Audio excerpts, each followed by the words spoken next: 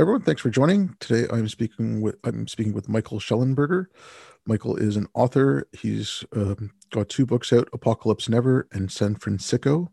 He's also written a bit about woke being a religion and getting some classifications down on that. Hi Michael, thank you very much for coming on.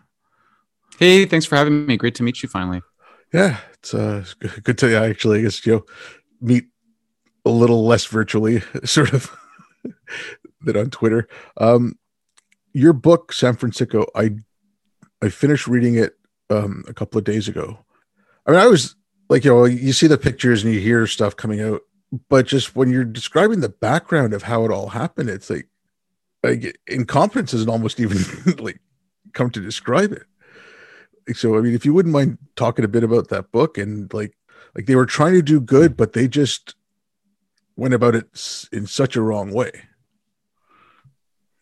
Sure. So San Francisco is the second book in a trilogy I'm working on about the threats to civilization from within, the ways in which we take our remarkable progress for granted and in various ways are undermining it. And the subtitle really says what the book is about. It's called Why Progressives Ruin Cities. So it's a critique of the progressive, or what you might consider sort of the radical left, plus a fair amount of liberals, and the policies that have resulted in open air drug scenes, public camping, increasing crime, just the general social disorder that's been increasing in San Francisco, but also other liberal cities, including Los Angeles, Seattle, Portland, and increasingly other American cities, but also even Canadian cities. Vancouver is the most famous, that are struggling with our drug crisis in ways that are counterproductive, as you mentioned, where we're enabling addiction and enabling a lot of self-destructive and socially destructive behaviors rather than using what I argue are the basic tools of getting people into rehab, having consequences for behavior, requiring people to sleep inside, things that are required to make a useful and safe and healthy civilization. Okay, like I lived in Vancouver for a little bit, so I know what you're talking about. And I mean, it was my first day. It was my first or second day, but it was the first time I was taking the SkyTrain there. And I walked to the station near my friend's place. I was staying with him. And I mean, the first thing I saw, and this was right near the start of the east side downtown where it would get like scuzzy. Right? But I saw someone with a needle in their arm. And it's like this was the middle of the afternoon on a weekend in the summer. And it was like, I've seen poverty. I've been to a lot of parts of the world where people are poor, but like that was kind of shocking to me. It's like, and this was in 95. Like the policies, some of the things you're talking about, like when you mentioned like the people living in tents, and you'd shown how homelessness, compared it to like New York and Chicago, and like how much shelter they have compared to what they have in San Francisco. Again, do you have an idea of what the thinking was behind those policies? Because it just like they didn't seem like they made any sense. Yeah, I mean, basically, there's been this idea that the people on the street are victims and that only things should be given to them and nothing asked. And so I think the first thing for your listeners to understand is that homelessness is really a propaganda word. It was deliberately chosen to mislead people about the problems of people on the streets, basically to make people think that they're just poor rather than suffering from untreated mental illness and drug addiction. There are poor people who occasionally lose their homes or are escaping an abusive husband, for example. Our societies do a really good job of taking care of those people, increasingly good, better than ever in hundreds of years. We're able to get the single mother fleeing an abusive husband her own apartment. If someone's down on their luck, there's somewhere that they can go, including shelters. But what's going on with the public camping is what Europeans call an open drug scene. This is congregations of drug addicts and drug dealers in clusters in cities, often near downtowns, mass transport stations, subways, trains, bus stations. And this is very common. I mean, one of the most important things I discovered when I first started researching this was this paper on open drug scenes in Europe and how they made all the same mistakes that we're making now, just trying to help people and offer voluntary services. And then they finally realized they needed to use the police and social workers to get people off the streets, because ultimately there's just a lot of folks that, when you're addicted to hard drugs and you've quit your job and you've been living with friends and family and you've been stealing from them and lying to them, eventually they kick you out. And that's how people end up on the street. That's the classic case. And for folks that are suffering untreated mental illness, it's often just manifests a similar way. They won't take their meds. They're having manic episodes. They're becoming psychotic. Their family and friends don't know how to handle them, or they just escape and they go and live in the city and often become addicted to hard drugs. But this is, it's not really an issue of people choosing it. It's really people falling into addiction and seeking to serve their addiction through any means necessary. And that often means just not paying rent and living right near where the drugs are because they need to use every few hours. And again, I mean, like I would see that a lot in Vancouver. And that was part of the problem in Vancouver. I don't know if it's the same thing in San Francisco. They said if you build a building too high, you weren't allowed to hide the mountains, basically. So you were limited on what you could build. Then there was gentrification from both sides. Downtown was cleaned up going eastwards. And then from the east, you had the suburbs like getting larger and larger, and they were getting squeezed into a smaller and smaller area. So it just seemed like, there's a larger concentration of people in one specific area. And it just, I don't know if things like that would have made it worse. I don't know if those people had been over a wider area, would it have been easier to get them some sort of support as opposed to they're all concentrated in one little area. And it's just like, one big mass that it's hard to deal with. There's this big problem of concentrating addicts and sick people in one place. It's clearly a big part of the problem. One of the things that they did so all five of these, I've mentioned these 5 European cities that there's this paper on how they dealt with open drug markets and open drug scenes. One of the things they did is they redeveloped the neighborhoods. They just had to change the housing stock and improve the housing stock to have a much more mixed development. So people of different social classes in the same neighborhood. That's what they did in Amsterdam. It worked out really well. It's a really sweet neighborhood. And they ended up subsidizing housing for some low-income residents. Not all cities have to do that, but for sure, you're right. The concentration of services for homeless people in a single neighborhood is a guarantee to concentrate all of the dysfunction in a single place. And it's not just the services, it's also the housing. So ultimately, I think that the same thing has to be done in San Francisco and in Los Angeles, that the housing stock needs to be redeveloped. And people, I think that people have a right to shelter. I don't think people have a right to housing. I think that's two separate things. We should not let our brothers and sisters die on the streets. They should have access to safe and clean shelter. And if they want housing, then they need to make progress for their own sakes towards independence. So it is possible for people with schizophrenia to live on their own. It is possible for people with drug addiction to get over their addictions and live on their own. But housing should be a reward for making progress on your personal plan, including through abstinence, rather than an entitlement, which is how the radical left and progressives in these cities have treated housing, and therefore concentrated it in these really poor neighborhoods. Okay. Now you'd mentioned you're going to be doing a trilogy. So I see you write a lot about the environment, or at least tweet about it, and especially nuclear energy, which that's kind of like a little pet thing of mine as well. I'm like, why aren't you going towards that? But I'm assuming Apocalypse Never is something along those lines, or am I off on that? Yeah, so Apocalypse Never argues that climate change is real, but it's not the end of the world. It's been grossly exaggerated. It's not even our most important environmental problem. Our biggest environmental problem remains poverty. And that means if we want to save the environment, then we need to move towards more energy dense fuels, from wood to coal to oil and natural gas to nuclear. Renewables actually require a significant amount of landscapes. They also make electricity more expensive and unreliable. And modern agriculture not only has lifted people out of poverty and saved millions and billions of lives, it's also been a way to reduce our pressure on the natural environment. So the question I had in working on Apocalypse Never is, why is it that the people who claim to care the most about the environment are advocating policies that turn out to be pretty terrible for the environment, including shutting down nuclear plants and replacing them with fossil fuels, including building industrial scale renewables around the world, which destroy critical habitat and kill endangered species. And the answer is very similar to the one that I come to with, or that I came to with in San Francisco, which is that this is really about a radical left view of the system as being a bad thing, our capitalist liberal democracy as a bad thing that needs to be radically overthrown because it's the source of all suffering, oppression, inequality.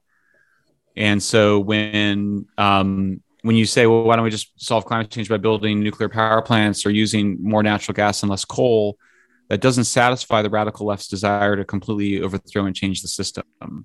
Similarly, mandating addicts to rehab or, and having sufficient homeless shelters for people to live in doesn't satisfy the radical left demand to have a radical overthrow of society and replace our liberal democratic capitalist system with something more resembling socialism or anarchism.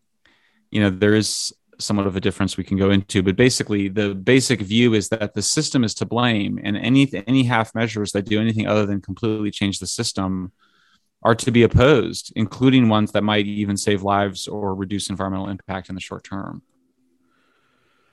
Okay, when you mentioned that, like, this was something I was speaking to someone about earlier when you mentioned the system. And I said, if you take a look at the riots last summer with the BLM and what they were attacking, and if you want to talk about January 6th, the two mindsets there are different. For the people who were doing the riots in the BLM, I'm not talking about the protests, like, we can get into the protests, but like the actual rioting and all that, the burning all the stuff down, they were attacking like the Starbucks and the, even the mom and pop shops, because their mentality was everything is a system. It's not just the 150 federal buildings that we're attacking. It's not just this. It's the Starbucks is part of that capitalist system. That mom and pop hardware store is part of the capitalist system. That whole system has to be brought down. Whereas the people, like, I don't want anyone want to get into the semantics of insurrection, not whatever, but the people who were there on January 6th and rioted, for them, where power was government. Like, for the people who, like I said, Antifa, BLM, whoever, for them, it was everything all at once. Whereas, like I said, the people on January 6th, they wanted, those who were there with ill intent, like, they wanted to get rid of, that was their seat of power. That's what they were going for. I don't know if I'm making sense with that, or if that's how you kind of see it. Absolutely. Yeah, for sure. I mean, I think there's sort of two things going on at once. I mean, on the one hand, there's an ideology which says the system is the cause of all these problems. We need to tear down the system. But there's another part of it which includes, getting rid of all sorts of modern institutions, including meritocracy, psychiatric hospitals, police stations, nuclear power plants, reliable electricity, free and liberal universities. There's all these things that the radical left is attacking, all these institutions. But there's other ones that they're building up, right? More power for the teachers and the teachers union, more power for the government to issue vaccine mandates and all sorts of coercive measures on vaccines. I mean, one of the questions people have asked me is, why is it that progressives are so comfortable imposing vaccination mandates on the whole population, but so uncomfortable imposing drug treatment on street addicts, homeless drug addicts who break the law? It's a really interesting question. It seems like a contradiction, but it's not, because ultimately progressives are in the grip of what you might call victim ideology or woke religion, which says that we can divide the world into victims and oppressors, and to victims, nothing should be required and everything given. And so COVID is mandated for everybody, not just for victims, whereas drug rehab is something that would need to be mandated on victims. So the left is comfortable strengthening certain aspects of the system over others, the teachers union over the police officers union, for example. And there's a partisan tribal element here too. Teachers tend to be more liberal. They tend to be Democratic. Police officers tend to be more conservative. They tend to be Republicans. Same thing for nurses. So that's definitely a big part of it. But I do think that the victim ideology goes a long way to explaining why progressives do what they do. Like, I get what you're saying there, but I'm also thinking in some aspects, the teachers union being strong lets them shape minds. Right? Like the police union being weak lets them allow, like all the videos you see of the shoplifting and stuff like that, people just walking out of stores, just, like, to me, that would make a little bit of sense as well. Like whatever, you can, there's quotes from like Aristotle all the way down to like Stalin about, grabbing the kids young and like indoctrinating them, right? So it would kind of make sense that they would want to have control of. I've spoken to a few teachers, and the colleges of education have just gone to hell with this stuff. Sorry, I'm just going to ramble for a bit. You mentioned the woke religion there as well, and like, that's the first thing I thought. Like, I was overseas from 2002 to 2000, and I got back in 2014. The first thing I said is like, we've got blasphemy laws again. Like, when the hell did that happen? And I just started noticing like a very religious like aspect to this stuff. Like, I just want to get into that, but I'm just thinking, like, I look at it when I read this stuff, and I spent a lot of time reading CRT and intersectionality and like gender and queer theory, and I did like the legal studies, like some of the stuff like Bell had written and all that. But like, this came into colleges in the early 90s, like with the intersectional framework. Like, I know you had critical legal studies before, but I think it was when it had took on that intersectional framework. And from then on, by the late 90s, like between like 97, 98, that's when I'd say that the progressive movement like took on this ideology fully, and it's grown as a religion since then. And like I said, I like, when you talk about it as a religion, like, how do you see it starting? When do you see it forming? Like, because I know a lot of people said, oh, it was 2012, it got off the university, but I'm like, no, it's been brewing for a while. Like, it's gone on, like in its current form, it's like the early 90s. Well, yeah, I mean, that's one way.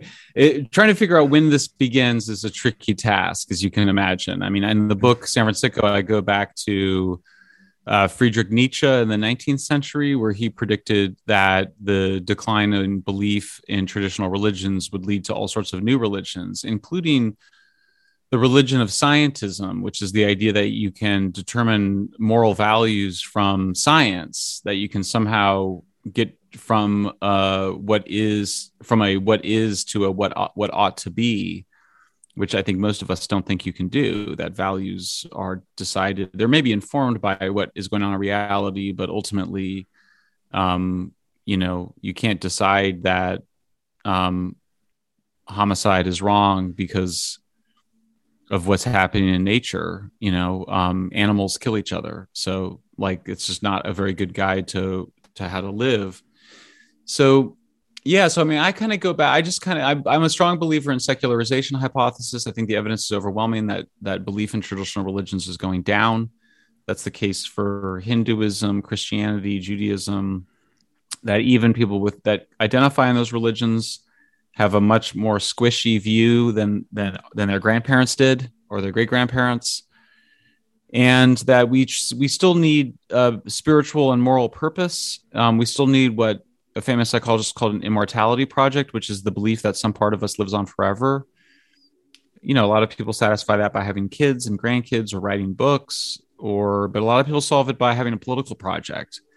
And so if you want to understand why progressives get so defensive and angry when you suggest that their utopian vision is not all that it's cracked up to be, that there's problems with it, that it can't happen for a variety of reasons or shouldn't happen, and you get somebody coming back at you with just serious, deep anger and hostility, I think it has something to do with the fact that you're threatening, in some extent, their immortality project. You're suggesting that the fantasy that they have, maybe in background, maybe unconsciously in their heads, is in one way or another wrong or inaccurate, or it's not a realistic way to look at it. That maybe you're not helping poor people, maybe you're hurting them with your policies. They get really hostile. That can't be the case.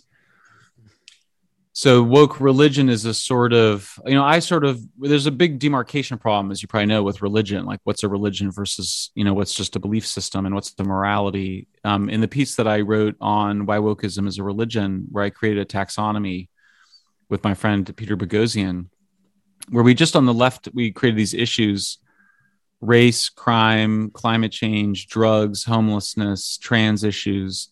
And on the right, on the horizontal axis, we created all these characteristics of religions, origin stories, founding myths, taboos, purifying rituals, angels, demons, uh, priest-like figures, and we kind of go through who they are. I did it on an airplane. I had just finished reading John McWhorter's new book, Woke Racism, where he argues that wokeism is a religion. And so I just created this list and started to kind of pull it apart. And once you do it, it's like, wow, it's so obvious, that this is a religion. It just fits all these different categories.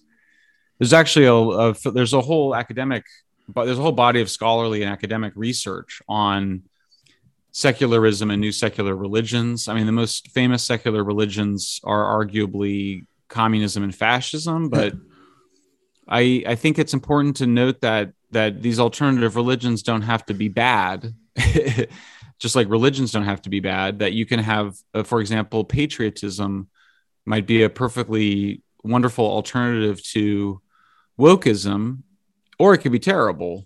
But it really, I think that bringing some awareness and consciousness to the fact that these are mythological at some level, they're spiritual and religious at some level, I think helps to create greater humility and maybe slightly less dogmatism and attachment to those religions. Like I said, the religion thing, I've been seeing it for a while, and I've been calling it a religion. I just, there's people on Twitter or whatever, who are supporting this stuff. I just basically say they're apologists. But like some of the similar reactions you would get, so like you can understand with the woke stuff, it's so based on identity, so their beliefs become their identity, and you'll see that. I mean, you notice that a lot more in Islam than I think you do in some of the other religions, where you are a Muslim, so attacking the beliefs is attacking you and your identity, right? And it's the same visceral reaction, and it's that's right. So if you were to get into an argument with a Muslim, or you're having a discussion, you can have that. Okay, well, if denying that Muhammad saw an angel and got the Quran, I mean, you're attacking the whole core of their beliefs. Whereas, if I say no, there is such a thing as biological sex, and men cannot biologically become women. A man wants to transition and become a trans woman, fine. I have no issue with that. But I have an issue when you say, no, biologically, they're now a woman. I'm like, no, they're not. And, that's the same kind of thing. It gets the core of that issue, and it's attacking their identity. And it's really, yes. Like I said, I get the same visceral response between between those two groups. Yeah, you got it. You're attacking. So in other words, it's attacking, who they are, their whole orientation, their whole identity, something so central to who they are. And then I think that what you're pointing to with the trans issue is something that's very interesting to me. I mean, I was sort of asking, I don't know if it's in that piece, but I was sort of like, why is it that if I came out tomorrow in Berkeley, California, where I live, which is super liberal, very progressive, left wing, and I was like, hey, everybody, I'm a woman now, and I want you to call me Michelle, everybody would just applaud me for my courage and bravery and even hold me up as an example to other trans women. And they would say she's now a woman, no different from other women. And first of all, that's bizarre, because I would be different. There'd be something very, very different from a trans woman to biological women. But then the other issue was, I was thinking, if I came out and said, hey, I'm black, Michael, I want you to refer to me as black. I'm a black man. And I decided today, I would be run out of town. I'd be ostracized. I'd be demonized. So I was kind of like, why is that? I mean, because on the one hand, I think a lot of people might agree that it's a lot easier I'm a lot closer to a black man than I am to a white woman. We have a lot more things in common, and arguably the whole concept of race is just nonsense, since there's only one human race and we can all procreate with each other. And that's what distinguishes us as a single human race. Whereas that's a problem. If you become a trans woman, it's not obvious that you can, or that you could in the same way. So I was trying to figure out why that was. And what I came down to was, well, trans activists are comfortable with me saying I'm trans, whereas woke activists are uncomfortable with me saying I'm black. And so it's a completely arbitrary distinction. But in both cases, there's a kind of supernatural component here. There's this idea that one can make oneself into the opposite sex simply by changing one's pronouns. And similarly, that one could not, because arguably, look, we're all Africans. If you believe the current story about human evolution, we all date back to Africa at some point.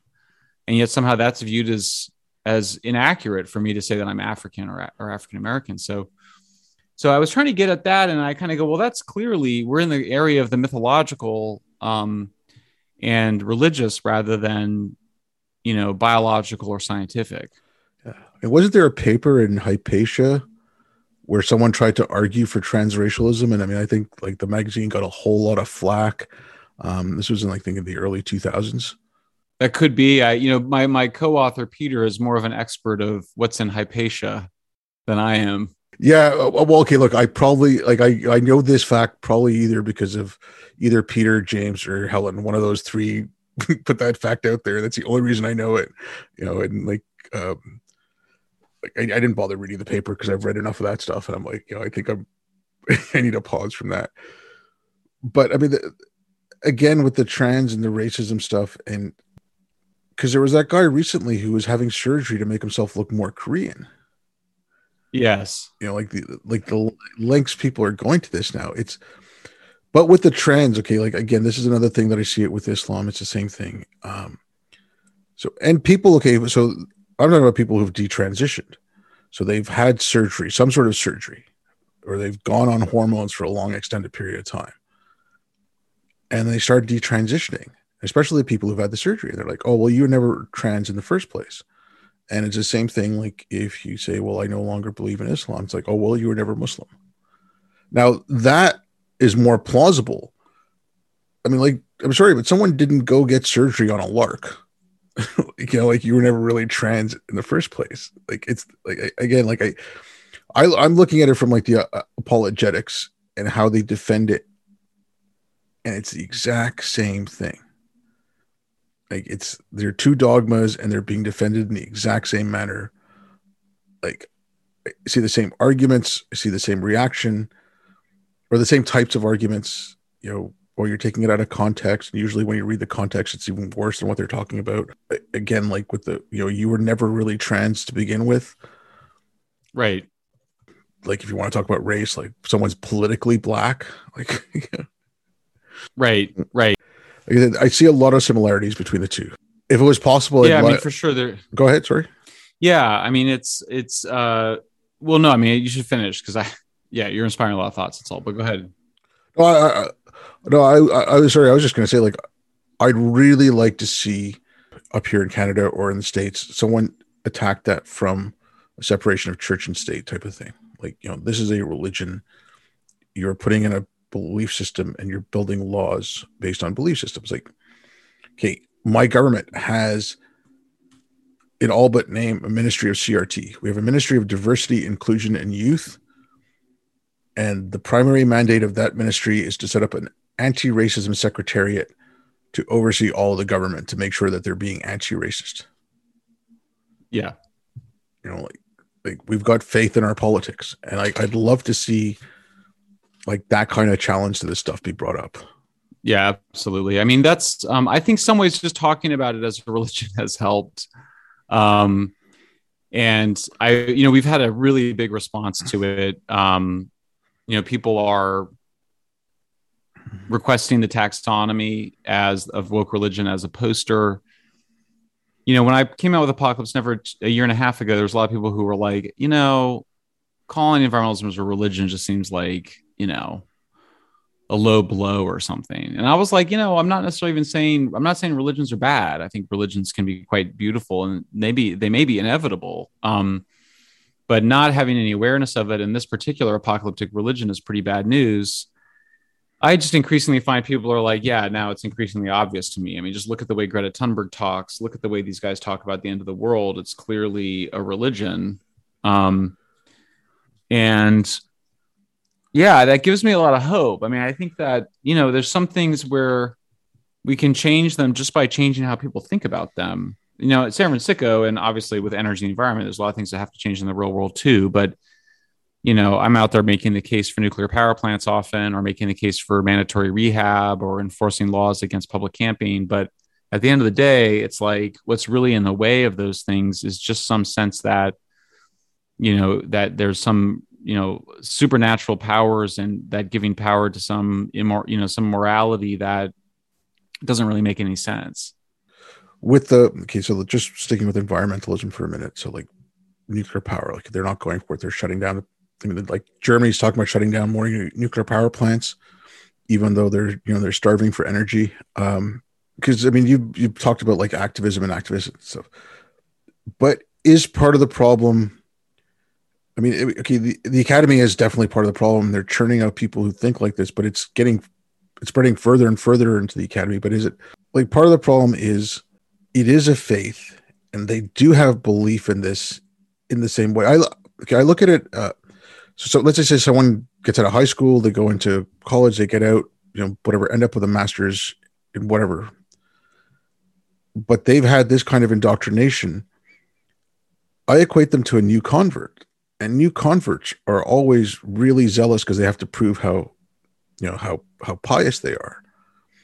So when you're looking at like a problem like the environment,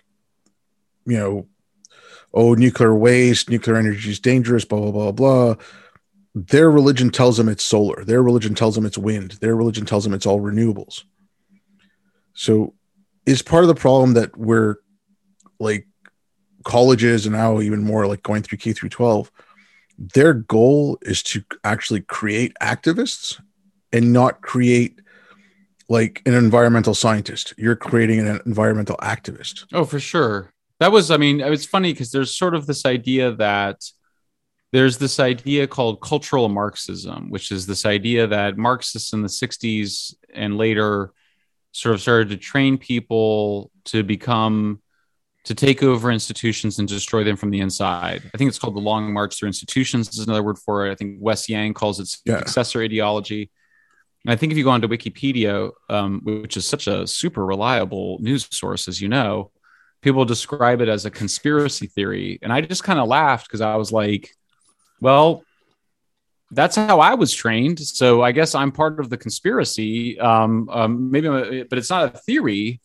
I went to a really very radical left college called Earlham College in Indiana. It's a Quaker school. My degree is in something called Peace and Global Studies. We were absolutely trained to be, cultural Marxists. We read Antonio Gramsci. I read Antonio Gramsci. Must have read him a half a dozen times. And he's of course the great Italian Communist Party leader who argued that the way to win power was not to just overthrow the government in one, violent revolution, but really to take over, the church, the hospitals, the universities, the police stations, the military, take over the institutions from the inside, be patient. And yeah, Gramsci was the one who came out with a long march through the institutions, right? Like that was his turn of phrase. Yeah. And that was like, I think he was the paper he wrote about that. Yeah. So yeah, I was trained in that. So it exists. And then I went to grad school and did the same thing. No, I think the Long March Through Institutions is by somebody else. I thought it was Gramsci. It looks like it's the German communist student activist Rudi Dutschke. No, it's fine. Sorry. Yeah, I thought it was Gramsci. He called people that like us who are trained for that organic intellectuals. Nothing to do with organic agriculture, just sort of being integrated into the society. But that's real, and that has definitely been the strategy, and it's worked. You have Angela Davis, who's the kind of one important new radical left leader from the 60s, is at Santa Cruz, is professor there. And yeah, so you can kind of go, I think there was something important in the 90s that you're pointing out, which is by the way, when I went to university as well. Which is when like a kind of lot of radical left Gen Xers and boomers are taking over university institutions, coming to power in the universities, but also getting trained to take over other institutions. And those folks who, if my age, I'm a Gen Xer, so I'm 50 years old, you're at a certain point when you're 50, when you're starting to enter into senior leadership positions in different institutions. And that is the same period when we see a lot of fairly radical changes to these institutions occurring, often with the support, of course, of millennials and radical millennials and radical Gen Z. But it makes sense that it's been a sort of gradual process since the 60s. Like I pretty much say the same thing. Okay, yes, fine. You can go back. It started in the 60s, and they're like, oh, we have to teach teachers, or we have to teach people not to be racist. So then you're training teachers to teach kids not to be racist. Like, I'm just using that. Like, it kind of builds up. But then, like I said, I think when they put that intersectional framework on it, that's when it took a huge shift. And that's, again, this might be my little tinfoil hat theory, but I'm like, you did that in the early 90s.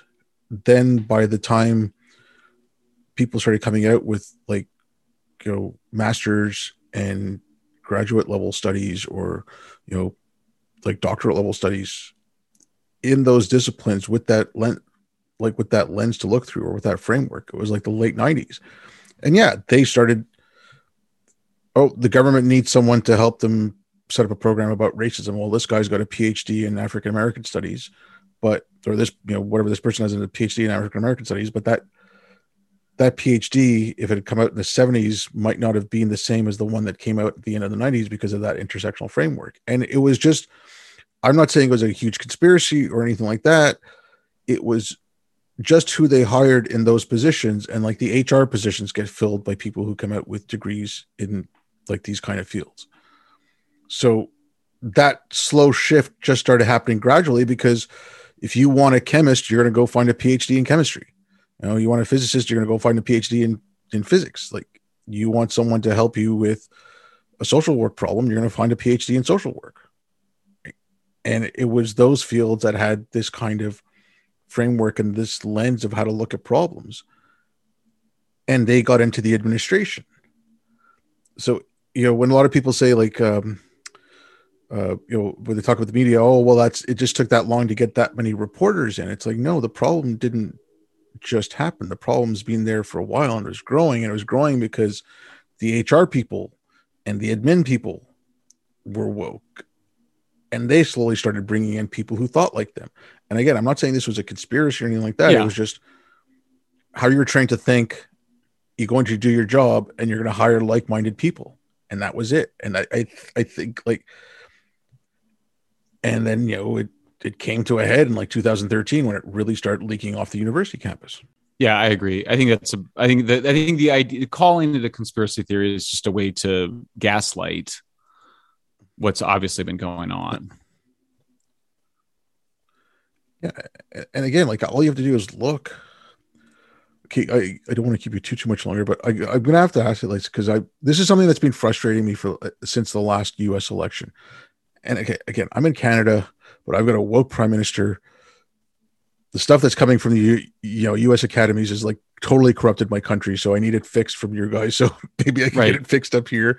But during the last election, now a whole bunch of people said, okay, if you vote for Biden won't go woke, and it'll be easier to fight this stuff back. Trump is a distraction, blah, blah, blah, blah. I mean, I didn't buy that argument then anyway. And now we're like, okay, you're just seeing how far this stuff had spread. And when I look at that, I'm like, right after Trump got elected, there was a whole slew of people who said, you know what? The excesses of the left are why Trump got elected. I mean, I'm not talking about the New York Times and CNN and MSNBC that went straight to the racism thing, right? But like a lot of, public intellectuals who were saying that. But then pretty much right after his inauguration, or right around his inauguration, it was all Trump all the time. And they didn't do anything to fix the problems on their side. And I'm like, I'm looking at, when the CDC comes out with a recommendation that vaccines should be given out by race, and then they pull it back, and everyone's like, oh, well, at least they pulled it back. It's like, no, there's something wrong at the CDC. Go take a look. Like my frustration in this is, you had 4 years to do something about fixing your side, and you didn't. You ranted about the Orange Menace, and I mean, all the media outlets would have done that anyways. someone needed to fix what was wrong on the left. Yeah, for sure. I mean, I think that I've been writing a lot about, I mean, I will say, I think trends are nonlinear. So the trends that we've been describing, there's no reason to be like, it's just, there's a way you can tell a story where it all just ends it all results in the end of civilization. And I don't think that's accurate. And part of me, I've been really obsessed with the Netherlands, and it's a big part of San Francisco, talking about how they've dealt with their drug problem. I also really love Netherlands on nuclear. They've just embraced nuclear. And so there's something clearly in the Dutch culture that resonates with me. And I think it should resonate with everybody that is concerned about this, which is, it's one of our oldest civilizations. The Netherlands, became the first rich European country in the 15th century. Well, they're doing pretty darn well for a country that hasn't been a global imperium for, a half a millennium. And they have a really nice balance between, love and compassion, but also discipline, hard work, and consequences for behavior. There's no reason that we couldn't do the same in the United States. In fact, there's a lot of reasons I think we could, because we're such a country oriented around self-reinvention. And Canada, the same thing. So there's no reason we can't do it. I've been writing a lot about these more moderate, and interestingly enough, African-American and Latino politicians, Democrats in the United States, who are now pushing back on woke religion, particularly around drugs, crime, and homelessness. I have another piece coming out tomorrow talking about why Black and Latino politicians, why it's them, rather than, liberal white politicians, or even even conservative white ones, why they're the ones that are really capturing the moment. And I think the funny thing, of course, is that there's really three reasons. The first is that it's obviously good politics because the public is upset about the open drug scenes. But it's also, I think there's some personal experience. These are a lot of folks that grew up in the ghetto or in poor neighborhoods where violence was high, a lot of crime and violence. But I think the third thing is just that, this is how wokeism defeats itself. If you sit there and you spend years or decades talking about how we have to center Black voices and we have to pay special attention to Black and Latino folks from difficult circumstances. Well, when they are elected as mayor and then say we need to have a crackdown on drug and crime, it's kind of hard to then turn around and say that they're reactionary fascists. So I'm actually feeling pretty optimistic that we're in the beginning of a backlash, and think we're going to see a lot more of it. Okay. I do think there's a backlash, but I don't think what I'm worried about is, the backlash to the politically correct stuff in the late 80s. Oh, well, we got rid of it. No, you didn't. It just went underground for a little bit and came back even worse. And so if there's a backlash to it, are they going to actually fix the underlying structures? Like, are they, if a college wants to teach Kendi or whatever, like teach critical race, like Chicago just set up a chair of critical race theory at the University of Chicago. You want to have that chair, fine, but I think universities need to step back and say, okay, is this stuff viable? Can we legitimately give out PhDs in this stuff, or are we making a joke out of myself? Like if I had a doctorate, the fact that Kendi had one would make me feel like my doctorate is devalued. Like these fields are actually devaluing degrees. And I mean, well, you mentioned working with Peter Boghossian, what they did with the so-called squared hoax. I mean, like the grievance studies affair. Like if you can't see that system is broken, you can push back on it now, but if you don't fix the underlying things, I think we're just going to be back in the same situation. But instead of 20 years, like between the late 80s, early 90s, it took 20 years or so. I think it's going to take 5 or 10 for this stuff to come back again if we don't fix it. Yeah, I think you're right. I mean, I think that it would be a shame to waste the backlash, but at the end of the day, we need universal psychiatric care. We need a better balance between carrots and sticks. But yeah, no, I mean, I agree. I think that there has been, particularly in the United States, but I think obviously now we're seeing in Canada too, which does have universal health care, an unwillingness to deal with this. So yeah, I mean, I sometimes wake up and think, well, this is really a great opportunity for the center right politically a center right that embraced universal psychiatric care and rehab and wasn't just lock everybody up, but was a more sophisticated, more like a Netherlands, because the Netherlands party that's been good on this is a center right party. Other days, I think, it's just going to come from Democrats. That's who it's been coming from so far. But I do think it's coming. I obviously, look, it's much more interesting to try to create the future than to predict it. So conversations about what will happen are really quite boring. Much more interesting is what do we need to do to help make it happen. Oh yeah, I don't know. Like I said, like I do think just on the education thing, like what's going on with parents. I think parents finally noticed because of all the remote learning due to COVID, they finally figured out what was going on in their kids' classrooms and like, no, we can't have this anymore. And so, yeah, I mean, that's a huge pushback on the education stuff. But yeah, I think there is going to be a lot of stuff that comes out. Like, again, you had New York, Washington, New York, was it New York, Michigan, and Utah, or New York, Washington, Utah, that had like race-based COVID policies just recently, like all those things that came out. People aren't going to stand for that. Well, like I said, I hope that the underlying stuff also gets fixed. Look, like I said, I don't want to keep you too much longer. So if you have any last words, or if you want to say any more about your books, please go ahead. Let people know where they can get a hold of you. Thank you. Yeah, you can follow me on Twitter at Schellenberger MD. I'm not a medical doctor, but those are my initials. And then my books are San Francisco and Apocalypse Never, both available on Amazon. I respond to all my correspondence. You can email me at michaelschellenberger@gmail.com. And yeah, thanks so much for having me on. Well, no, thank you very much. It was great talking to you. And again, like I said, I really enjoyed San Francisco, so people should go out and read it. I'm gonna have to get your other book soon, and then hopefully when your third book's finished, I can take a look at that as well. Well, thank you again very much for coming on. It was great talking to you. Glad we made a connection. And thanks everyone for listening.